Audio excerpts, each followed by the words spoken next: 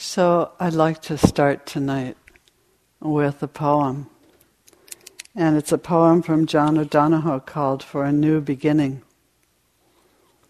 He says, "In out-of-the-way places of the heart, where your thoughts never think to wander, this beginning has been quietly forming, waiting until you were ready to emerge. For a long time it has watched your desire, feeling the emptiness growing inside you, noticing how you willed yourself on, still unable to leave what you had outgrown. It watched you play with the seduction of safety and the gray promises that sameness whispered, heard the waves of turmoil rise and relent, wondered, would you always live like this? Then the delight when your courage kindled and out you stepped onto new ground, your eyes young again with energy and dream, a path of plenitude opening before you. Though your destination is not yet clear, you can trust the promise of this opening. Unfurl yourself into the grace of beginning that is one with your life's desire. Awaken your spirit to adventure. Hold nothing back. Learn to find ease in risk. Soon you will be home in a new rhythm, for your soul senses the world that awaits you."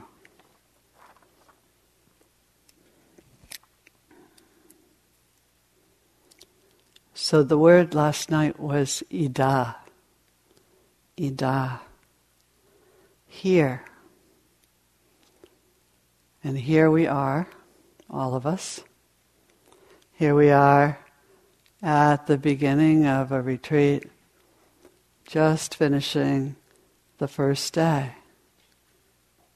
So I hope you're doing well. You all look good. You look quiet. I'm not so sure it's true underneath, but it looks great on the surface. And beginnings, the beginnings of things are so important because the beginning is where we create the foundation on which everything else is built. So there's great wisdom in what we sometimes call the beginner's mind. And Suzuki Roshi said in his great book called Beginner's Mind, he said, in the mind of the beginner, there are many options. In the mind of the expert, there are few. So those of you who are beginners here this week are lucky, actually. It's not a lesser category of being. It's actually a really good category of being. And those of you who aren't beginners might do well to take a deep breath and begin again and let yourself have beginner's mind.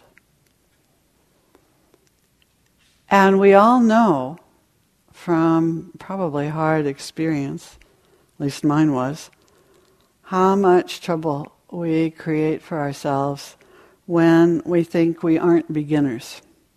And we start somewhere in the middle of things, and we actually are beginners. So here at this retreat, we have begun with the breath. I actually realized as I was walking up this evening, I can't think of any retreat in all of my more or less 30 years of practice that did not begin with the breath. We always begin with the breath. And allowing the breath to arise into the space of the mind, relaxing into the awareness of the breath. The breath is so astonishing. And I was remembering, I was really privileged to be able to watch both of my grandsons be born. And so there's that amazing moment when a baby emerges from its mother. And there's the first breath, that very first breath. That is astonishing and extraordinary, because suddenly here's this little potential human being that is now breathing and is now here among us. And each one of you, each one of us, has had that first breath, that very first amazing breath, which is the beginning of this human adventure. And the breath, it's that place in so many traditions that feels not only astonishing, it's also sacred. And Kabir says, student, tell me what is God? He says, He is the breath inside the breath. Isn't that wonderful? The breath inside the breath. So if you get bored with your own breath, you can see if you can find the breath inside the breath. And we so often, in working with the breath, we forget about it. How many times did you wander off today? Got any guesses? 10, 15, 5,000, 10,820, whatever it was, we wander off and we wander off. It's amazing how difficult it is, actually, to stay with the breath. And so this breath is part of the first foundation of mindfulness, the foundation of the body. And I love it that we call them foundations. There's other words. Sometimes people talk about the 4 domains of mindfulness and the 4 territories of mindfulness, and there's different ways to hold it. But I actually like the word foundation because it has that sense of this is something, you build the foundation and then you put other things on it. But it's very, very important to have a good foundation. So we begin with the breath, and we return to the breath every time that you are lost or confused at any point in your practice. The instruction is always, if you get lost, if you get confused, if you forget all of the instructions you ever heard about practice, if you can't think of what to do next, if you're afraid or whatever, then come back to the breath and begin again. Because the breath orients us and calms us and often provides us just with a place to rest when we relax into the breath, relaxing and softening into the breath. But as we consider these early foundations for practice, I think it's also important to go back and look at, well, what is it that brought you to the breath? Why are you here, really, is the question that we're asking. And so, what are the other beginnings of our practice? And so one way to hold it is that it's everything up until now. Everything that has been in your life has been a preliminary teacher to bring you to this particular point in practice. And it doesn't matter what it is. It's the catastrophes and the love affairs and the difficult jobs and the child who is tough to raise and the sorrows and the deaths and the losses and the other retreats and the other teachers and the other practices. All of them have been preparing you to come to this particular moment, this ida, this here, now. And so all of the events of your life are actually part of the foundation of your practice. They're not a terrible mistake. There's nothing, actually, that is a terrible mistake. There's nothing that we can't learn from. And obviously, you're all here. So there's a way in which you have already learned from these events. So you've made it through the day and you've begun. And we did begin in this very simple way. Just giving our attention to the breath, giving our attention to the movement of the body as we walk back and forth, giving your attention to the body as you worked in yoga class, if you did that, or as you did your work meditation. Very, very simple, coming back over and over and over again.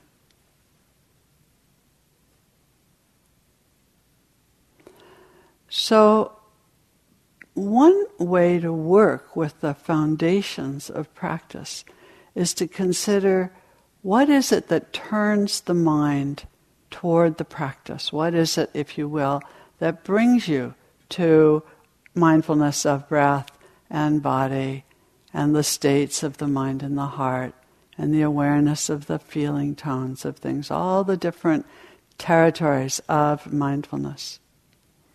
And there is a teaching that I wanted to include tonight that is about the 4 thoughts that turn the mind toward practice.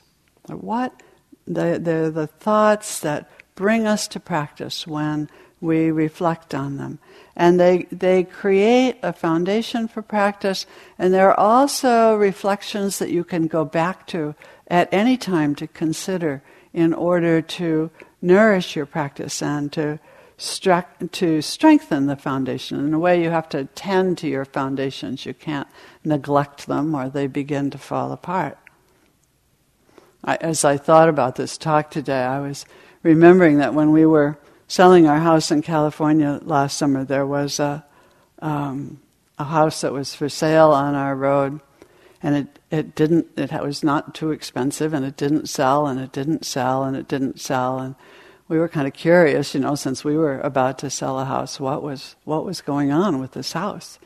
Well, we found out that the previous owner had been growing some illegal plants in his basement, and he had not only done that, he had dug out part of the foundation in order to do that. So a house without a foundation is not tenable. It's not, you can't live in it, and it's likely to fall down. So this thing of foundations, it was a wonderful image to just remember that we have to keep working with them and making sure that they're okay. So these 4 thoughts that turn the mind are these.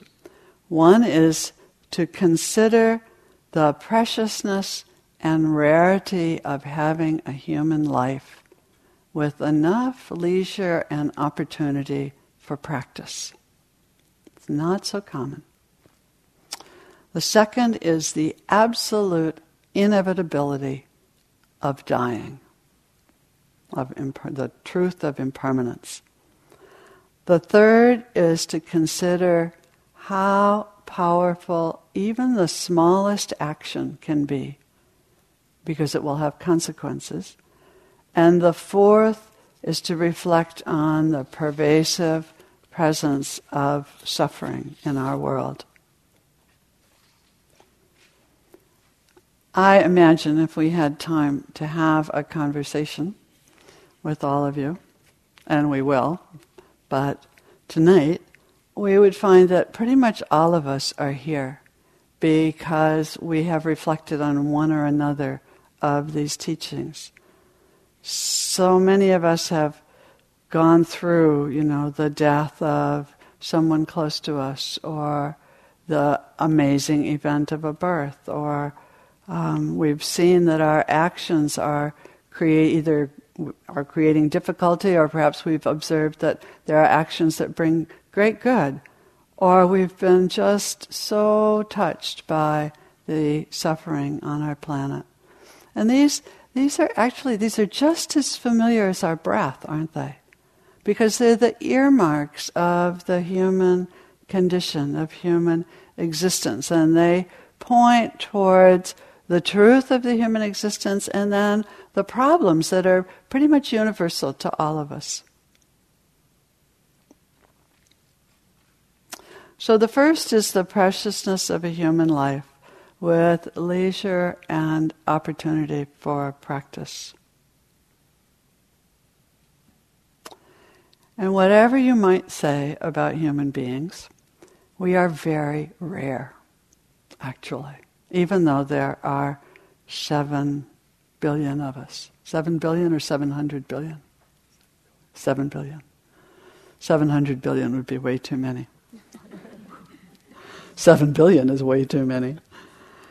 So, if you think about the enormity of the cosmos, which is one of the things I like to reflect on these days, billions of galaxies.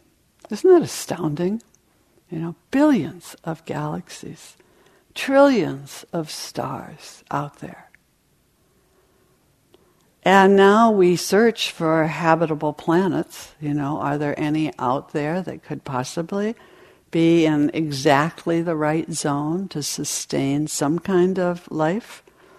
And we find that it's not very easy to find such planets, and maybe they've located 5 or 6, possibly. And who knows, even if on those possibly habitable planets any form of conscious life exists. But we do know that on one of them, conscious life does exist, and that's us. It would be astonishing if we were the only conscious life in all of that enormous cosmos, but I suppose it's possible. And even here, on this beautiful planet of ours, we are totally outnumbered, completely outnumbered. Just consider, for example, all of the numbers of insects, ants and spiders and mosquitoes and various bugs, way more than there are of us. Or if that's not enough for you, you could think about all of the beings who live in your body. You have trillions of teeny organisms living on you. So if we multiplied our trillions by all 84 or so of us, that's a lot of trillions of little beings, way more than we are. And then, of course, you've got all the fish in the oceans and the amoebas and the elephants and the mice and the deer and the turkeys and, it goes on and on. Vast numbers of life forms here and only 7 billion of us. And we know we are a totally recent development. We are so nouveau, just in the last teeny sliver of all of those scales of what's happened in the 4.6 billion years of the life of the earth. And we come in at the very, very end, and we have no idea how long we're going to be here. Maybe not so long if we don't take care of ourselves. So it's not common to be human. And it's even more unusual to have the leisure and opportunity to practice. All of you in the last few days have been through that exercise called getting ready to go on retreat, which I've often thought feels a little bit like getting ready to die. You're getting your affairs in order for while you're here. And it takes quite a bit of work, actually. And it's not easy to have enough time to go sit a retreat for a week. There's an image in the traditional teachings about all of this. It says having this kind of a human life is as though in all of the oceans of the world, swimming around, there was a blind sea turtle. And your chance of getting a human existence is as though there were a life preserver floating on that ocean, and that blind sea turtle came right up in the middle of it. So the chances aren't great, are they, that that's going to happen? And then it's even rarer to hear the Dharma and even rarer to get to practice it.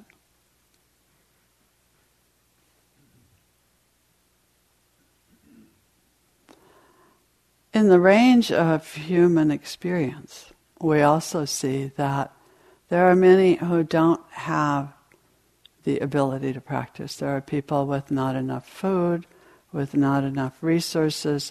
They have no homes. They live in places of great political and economic conflict and war zones and that kind of thing. And survival is all they can do. That is not a life that has the leisure and opportunity for practice for most of the people there. And we also know what happens at the other end of the spectrum when sometimes we have too much and we get caught by greed and the constant quest for more of just about everything, and the idleness and the numbness that can come with overindulgence. And so that doesn't lead to opening to practice either. When we're caught in that kind of place, we don't see the opportunity and we don't use the leisure that is there. So it's a kind of a Goldilocks thing, not too hot, not too cold, just right. And so the human existence has to be just right, with just the right balance in order to be able to practice. So then the next is a really important thought to reflect on. And it's actually the thought that helped to bring the Buddha to his time of enlightenment, which is the reflection on the inevitability of death.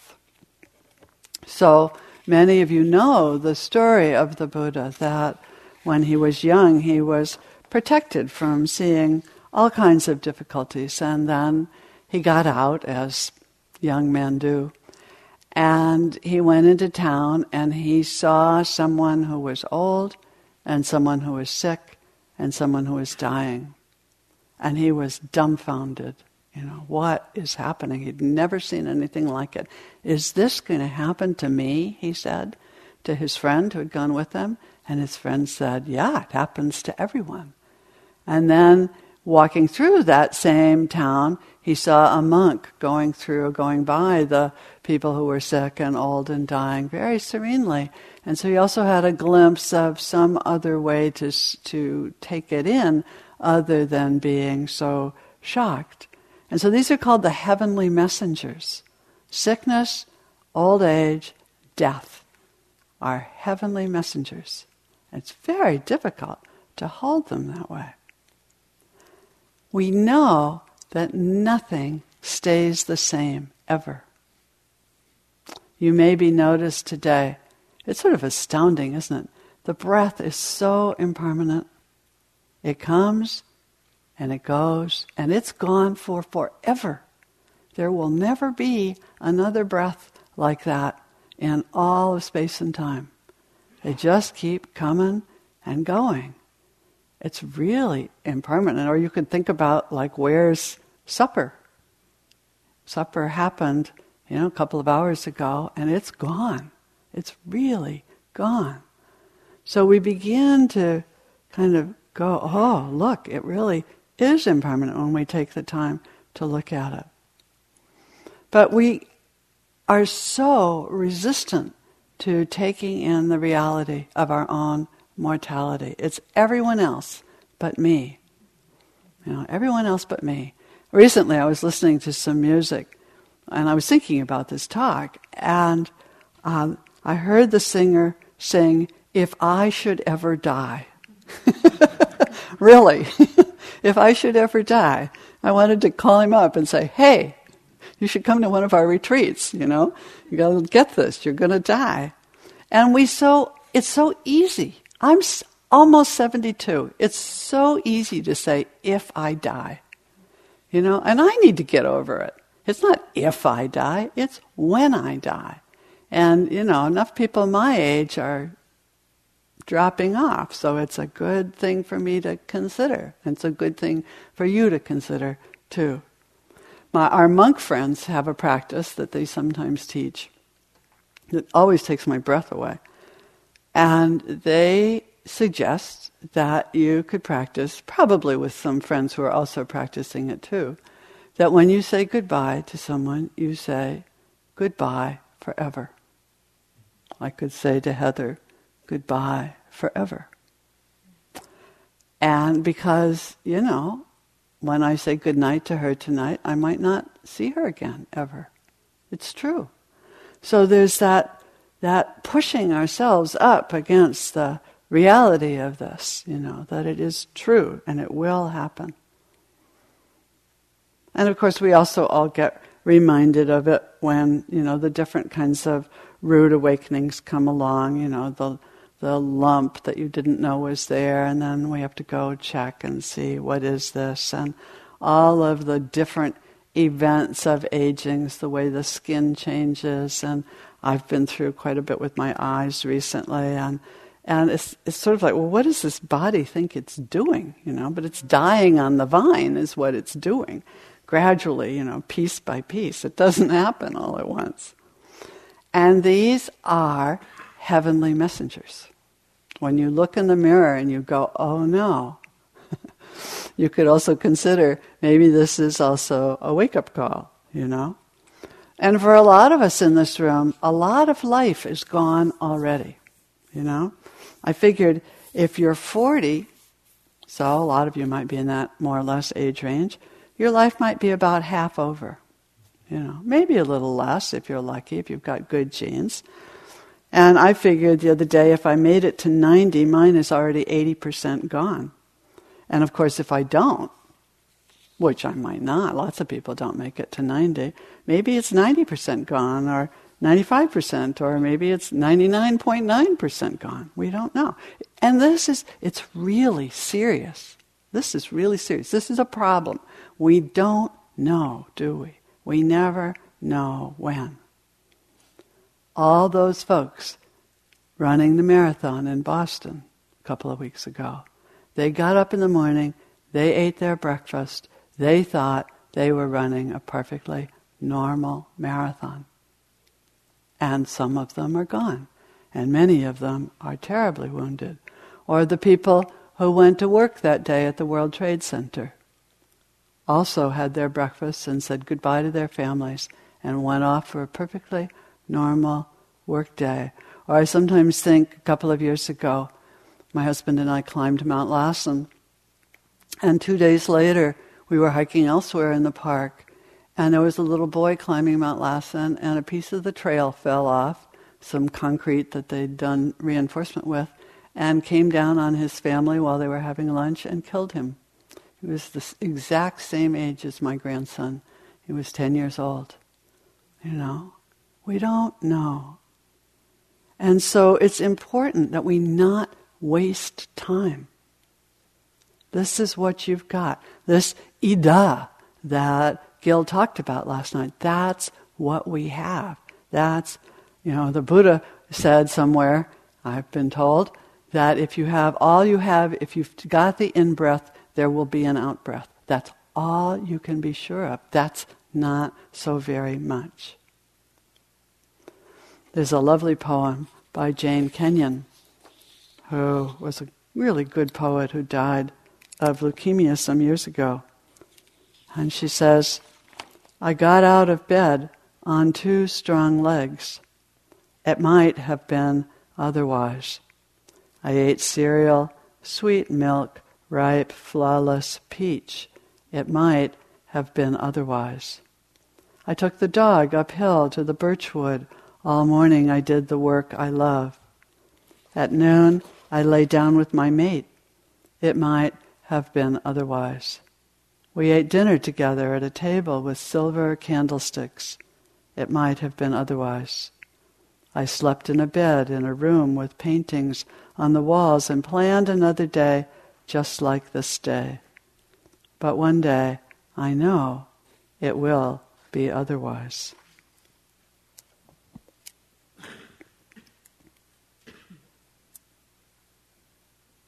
So awareness of this possibility, this immediacy, the possible immediacy of our own death can be an inspiration for a lifetime of practice.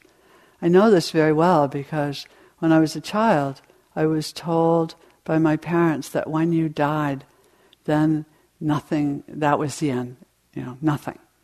I have no idea what happens to you when you die. But it really scared me as a child. Like, what do you mean you suddenly become nothing? And I used to lie in bed trying to imagine becoming nothing.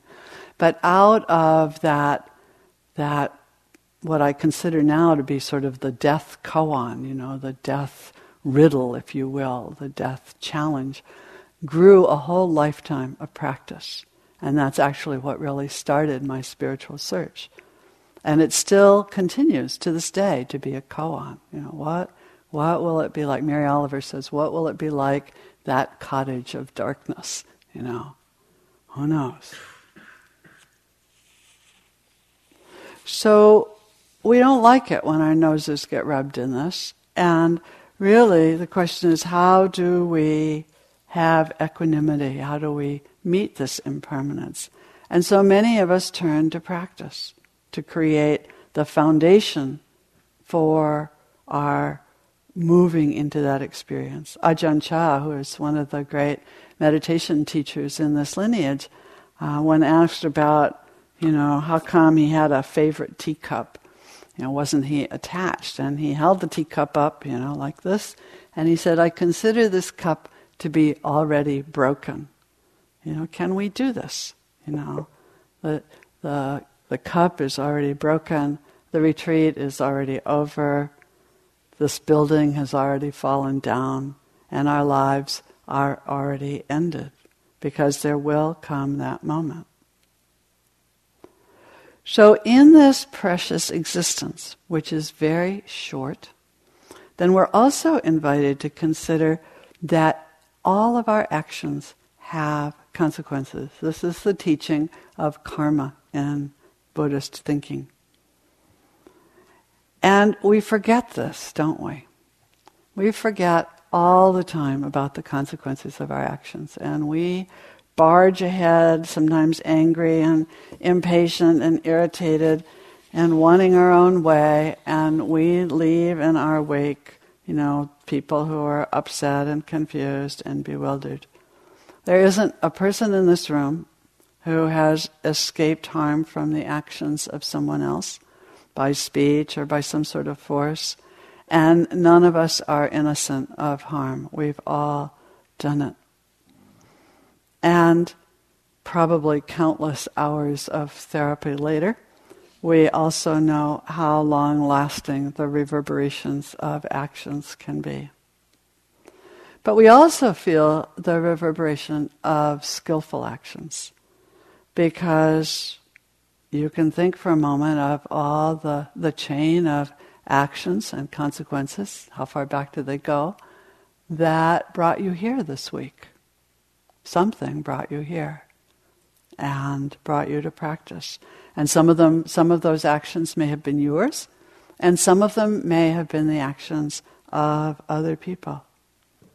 There's an understanding that if you take a ship and it's going across an ocean, maybe like from, Florida to Africa, and you change its course in the very beginning by 1 degree, it ends up in a very, very different place. It seems really small, that 1 degree of change, when you're still just off the coast of Florida. But when you get to Africa, you might even miss Africa. I don't know. I haven't worked it out. But it completely changes the end result. So it's important to remember that as we do things, because we don't know which action is that 1 degree. Many years ago, when the Iraq War was just starting, a lot of people were talking about, what can we do? What can we do to end war? What can we do to make peace? How do we change this?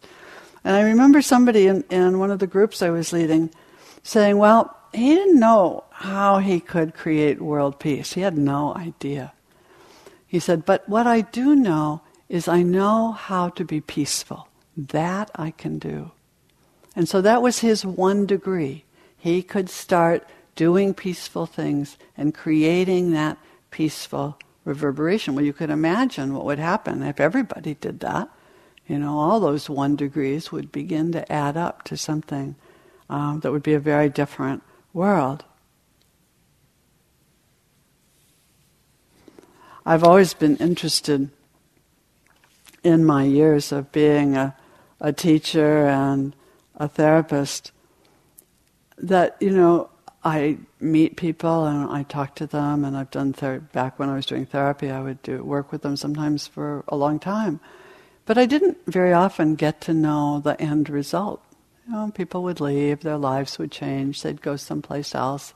I think of some of them now, I have no idea where they are on the planet or even if they are. But every now and then, especially in the therapy world, but here in the meditation world too, someone would say, "Do you remember when you said," and then they would give a little phrase or a sentence. I almost always had no recollection of this whatsoever. But they said, this changed everything for me. It changed my life. That's astounding, isn't it? Again, something really small that just came out and it changed their lives. And all of you, I think, also have stories like that to tell, where it's not such a big thing. And so here you are, acting this week. The action of being here at this retreat has consequences. It creates karma. There will be a reverberation through your life and the lives of others because you chose to be here this week. Choosing a life of practice, choosing to enter into the domains of mindfulness will actually have its reverberation. So then the last of these thoughts is the reflection on the enormity of the suffering on our planet. So even though the human existence is rare and precious, it does not seem to come without suffering. And sometimes it's the suffering that just comes with having a body, sickness, old age, death. And sometimes it's the suffering that comes because things are so very impermanent and they never seem to be totally satisfactory. And if you look at whatever your news source is these days, online or television or even an old-fashioned newspaper, it's very evident that the planet everywhere is suffering. All the injustice and the prejudice and the racial tensions and the killing and the shattered families and shattered lives over and over. It's everywhere and it's unavoidable. And the Buddha saw this. He saw the suffering in the world around him. And he saw how much we struggle with the way things are. And that struggle with the way things are makes the ordinary suffering far, far worse. And so he also saw how we could let go of our attachments to having things be a particular way and find some peace and freedom even in the midst of the suffering. So really, what else is there to do in the face of all this suffering but to practice? It seems to be maybe the only way to deal with the serious and unusual problem of having a human life, to go right into it and to see deeply what is so and to find some ease by doing that. Avoiding it, avoiding your life, avoiding the truth of your life only creates more suffering. And when we go right in, right into the breath and the body and all of the other things that come and go in the mind and the heart, this is where the possibility of awakening is. It's just like all of those myths and stories where you go out and you travel all over the world seeking the treasure, only to discover that it's sewn into the hem of your garment, or it's buried in your backyard, or it's in a box under your bed, someplace like that, right back where you started from. So, here you are, sitting, following the breath. Our friend Norman Fisher describes this as sitting with the basic feeling of being alive. Just sitting with the basic. Did you notice at all today that you were alive? You might take the time to do that as you said, I'm alive. Breathing, sensing, sitting, noticing that. Noticing what is here, the sights, the sounds, the smells, the tastes, all the other body sensations, and that mind going on endlessly, chattering, chattering, chattering. All of it, even the chattering mind, arising in the field of awareness. And we are paying attention. We're giving our attention to the fact of this precious human life. And that's enough. David White says, enough. These few words are enough. If not these words, this breath, if not this breath, this sitting here, this opening to the life we have refused again and again until now. Being alive and giving it our attention. And as we said earlier, when we do that, we notice how impermanent the breath is, how it's here only seconds and then it's gone. And how many more breaths will there be? 1 or 10 or several thousand or many years worth? And we also begin to see what gets in the way of our experiencing this human life.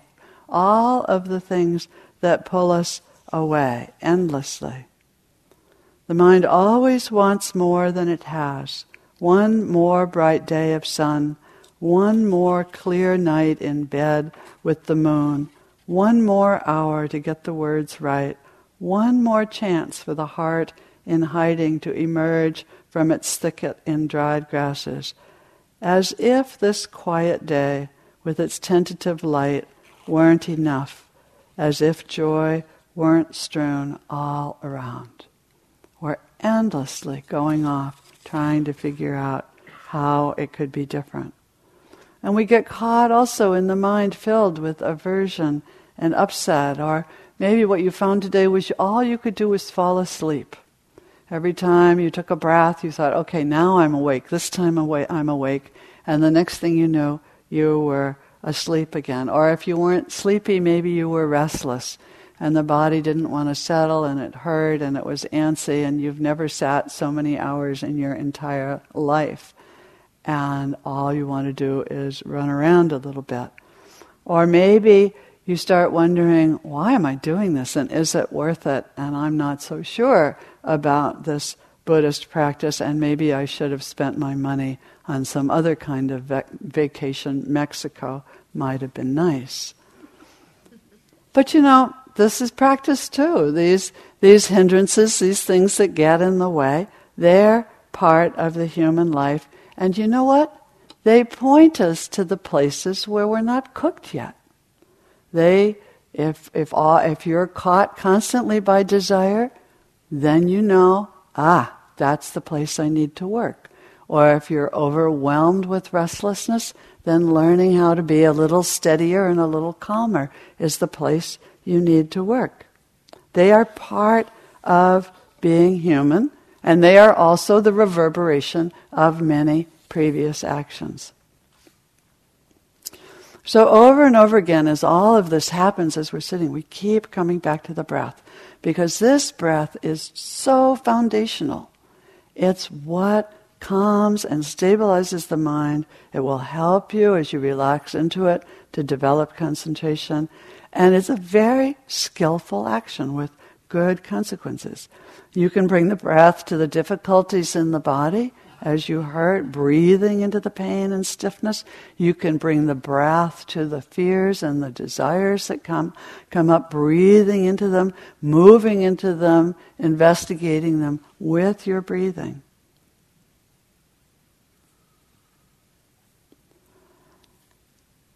when we do this, we begin to see, as things calm down a bit, that there may be a way to practice which will bring, if not a complete ending of suffering, at least some relief from suffering. And maybe, in the end, complete.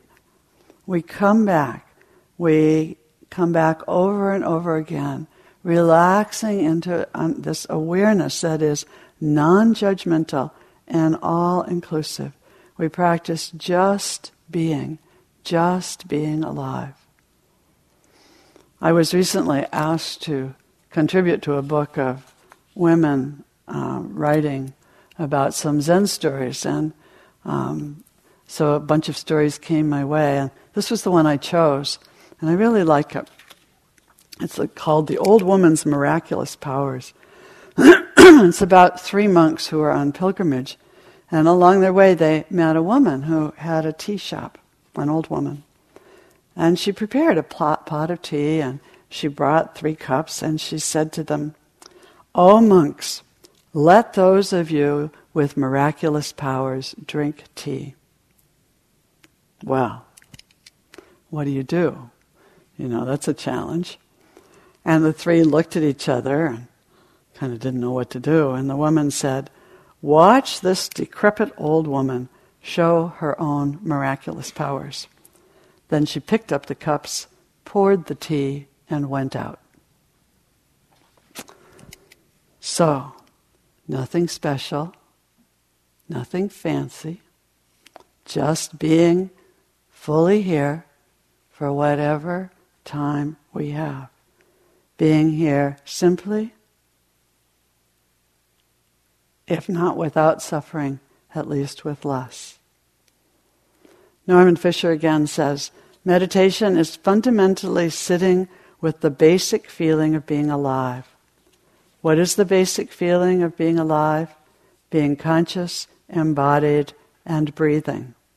That is what it actually feels like to be alive. Every moment of your life, all of your feelings, thoughts, and accomplishments depend on this.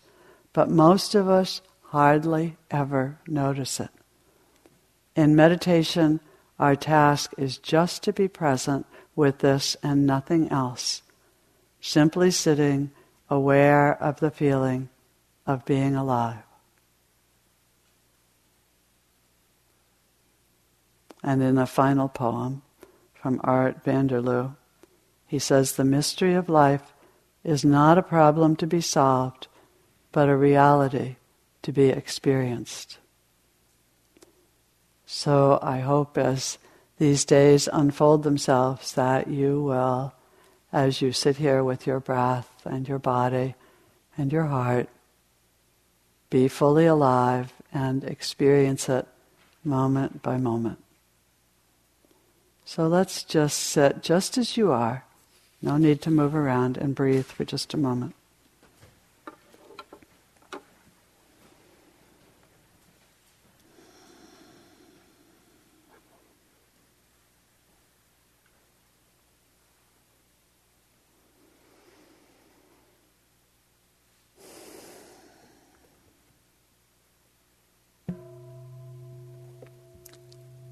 So thank you very much for listening.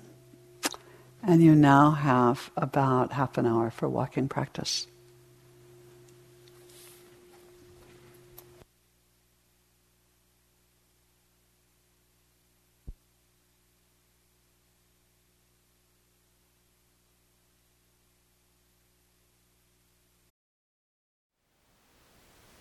Thank you for listening. To learn how you can support the teachers and Dharma Seed, please visit dharmaseed.org/donate.